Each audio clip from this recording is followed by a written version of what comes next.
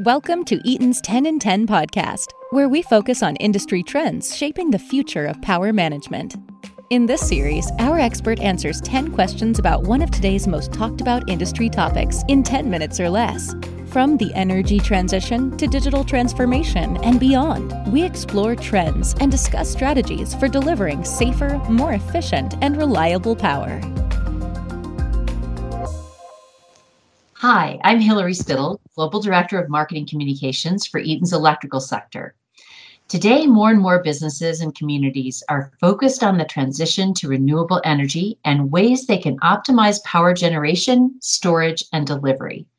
In this episode, we're asking our own Mike Longman, Senior Vice President of Global Product Lines, Strategy, and Business Development for our electrical business, about how Eaton is advancing low-carbon solutions and making the energy transition a reality through our Everything is a Grid approach. We've got 10 minutes for 10 questions, so let's get started. Mike, thanks for joining us. Thank you, Hilary. First of all, how do you define the energy transition? Energy transition is a increasingly used industry term that covers three related macro trends. The one we talk least about is the increasing electrification of buildings and transport. That means moving from other sources of primary energy to electricity. For example, cars that move from using petroleum to being plugged in and using electricity. But the same thing's happening in building systems as well, as functions like heating and cooking move from natural gas to electricity. The second part of the energy transition definition is that within electricity, we see a major shift in the fuel source that create that electricity from coal and natural gas to renewables, such as solar and wind.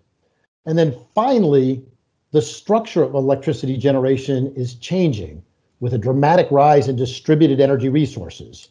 For example, solar at your home or in the office building in which you sit, rather than traditional methods of larger centralized units of generation. So at Eaton, we say everything is a grid. Help us understand what that means.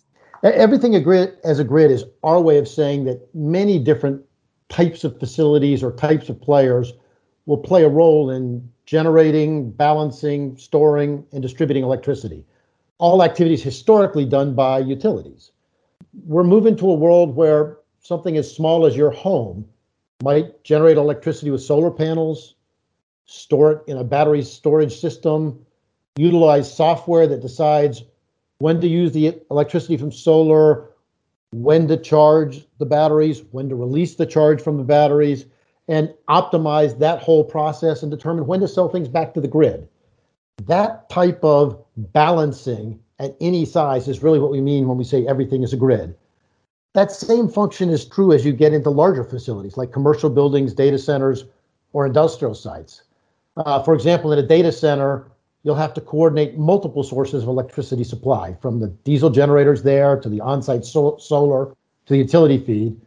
And they then use the batteries connected to their UPSs to provide a variety of services back to the grid. Okay, so power really flows two ways. What are some benefits and drawbacks of that bidirectional flow? Yeah, the big advantage of a more advanced network with bidirectional flow is utilities can avoid significant capital investments that they would otherwise have to make. Instead of investing in large power plants or peaker plants, they can tap into the capacity and the capability of distributed generation resources or energy storage resources owned by customers. And the fact that the utility avoids that cost means they can pass some of that savings on to commercial, residential, or industrial customers who are looking for ways to offset the investment they need to make in order to put renewables on their site. I guess the one drawback, which is a drawback potentially for customers, but is really an advantage for us, is the whole system gets a bit more complex and needs more safety assurance when there's bidirectional flow. The good news is we have the technical capability and the application capability to help customers with that. What role does this new reality and our everything is a grid philosophy play in the decarbonization of power? Yeah, everything as a grid supports the growth of renewables in two ways. Renewables often make sense at much smaller scale than traditional generation. And the fact that these decentralized installations can be linked into the grid and get some monetary benefit from doing that will help advance their deployment. The kind of second way it helps is that renewables at any scale present unique challenges because of their intermittent nature. The wind and solar generates more electricity sometimes and less other times. And that intermittency creates instability in the grid unless you have a way to link everything together to help balance it out. And the everything is a grid world really helps balance that out and allow the adoption of the renewables. So tell us what kind of businesses might be the ones to benefit most when we think about democratization of power. Yeah, it's a term I like, democratization of power. Lots of people have the ability to generate and store on their own. I will say, to our everything as a grid perspective, almost all kinds of facilities can benefit from that democratization, whether it's as small as your home to a large factory. Having said that, the biggest opportunity probably comes from facilities who have the kind of greatest need and the greatest desire for continuity of operation or resilience of their operation, since those are the places that are most likely to invest in on-site generation for their own local needs. And as they invest in that on-site generation, they can then apply that back to the grid and use that to kind of get paid for and help offset the cost. But it can, again, work as small as if you want to make sure you keep the lights on at home and you put a little bit of energy storage there. It can work there too. But the bigger the application, the greater the benefit typically. You mentioned opportunities for utilities a moment ago. How are utilities employing the new energy model? Yeah, utilities are one of the big players in this market, along with lots of other players like us and our competitors, like oil companies, like manufacturers of solar and wind. But utilities, it's very central to them how this model evolves. And they're really playing it in a couple of ways. Many of them organically, with the prodding or support of the regulators that oversee them, are creating programs that help foster the adoption of distributed energy resources and renewables. And then in addition to that, many of them are getting directly into that game by doing acquisitions and acquiring people in the electric vehicle charging space or in the microgrid space or in the virtual power plant space. So we're seeing lots of utilities realize this is the future and put their money to move in that direction. So thinking about data centers, and they're such huge consumers of power, how can data centers tap into that power that sits in reserve? And what role do you see the UPS playing beyond backup power? And the good news on this is we're really not talking about the future. We're talking about things that are kind of happening now and that Eaton's at the center of now. So our power quality team around the world is creating new functionality into our UPS products that make them energy aware. And those UPS products and the vast array of batteries that are in them can be important sources of grid services that go back and help that macro grid stay balanced, even as they try to accommodate more and more of these intermittent generation sources. So data centers, as the owners of some of the largest stores of batteries, can really play a very big role to help keep things balanced as you add more renewables. And how about more extensive infrastructures like manufacturing plants, for example? How does everything as a grid impact their operational costs? Deployment of distributed energy resources can significantly improve the economics and the resilience of manufacturing facilities. We're doing it for customers of ours. We're doing it for our own sites also.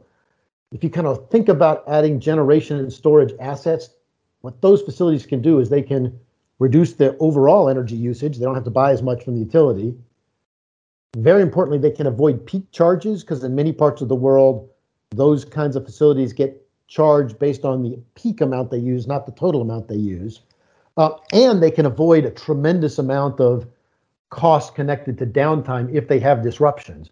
So when you kind of add all of those sources of benefits, less purchase of energy, less peak charges, less downtime, those kinds of things can create annual savings in the neighborhood of 20%. Some cases we've even seen 50%. And that's what drives the return on the investment on that kind of hardware that they put in. How will renewables evolve in our lifetime and beyond, Mike? And how do you see energy storage growing in the future? We're definitely in a period of very rapid growth of renewables and storage right now. So don't even have to look as far out as your full lifetime. But if you just think about 15 years from now, the macro projections are that renewables will generate about 50% of all electricity around the world. And if you think even sooner than that, just in the next decade, by 2030, we're expecting that installed storage will increase 13 times from where it is today. So we're really at the point where we're on the steep part of the slope of the growth curve on these markets. So our final question is looking to the future as well. Do you think the traditional grid will ever cease to exist? And might it one day support everything as a grid, like a backup system? Yeah, in most markets and in most geographies where it exists already, I seriously doubt the traditional grid will disappear. But in those more mature markets, it's very possible, as you suggest, that goes from being the primary source of electricity supply to more of a backup source of electricity supply to more decentralized generation. I think there are some parts of the world, particularly some that are have historically been less electrified, where you may not even have a traditional centralized grid, but you may have more a series of connected microgrids. Thanks for your time today, Mike. Thank you, Hillary. Energy transition is a really interesting topic, an important one for the sustainability of our planet, and one that creates lots of opportunity for Eaton. It sure is. And to our listeners, if you'd like to learn more about how we're supporting a low carbon energy future, visit us at eaton.com/energy transition. Thanks.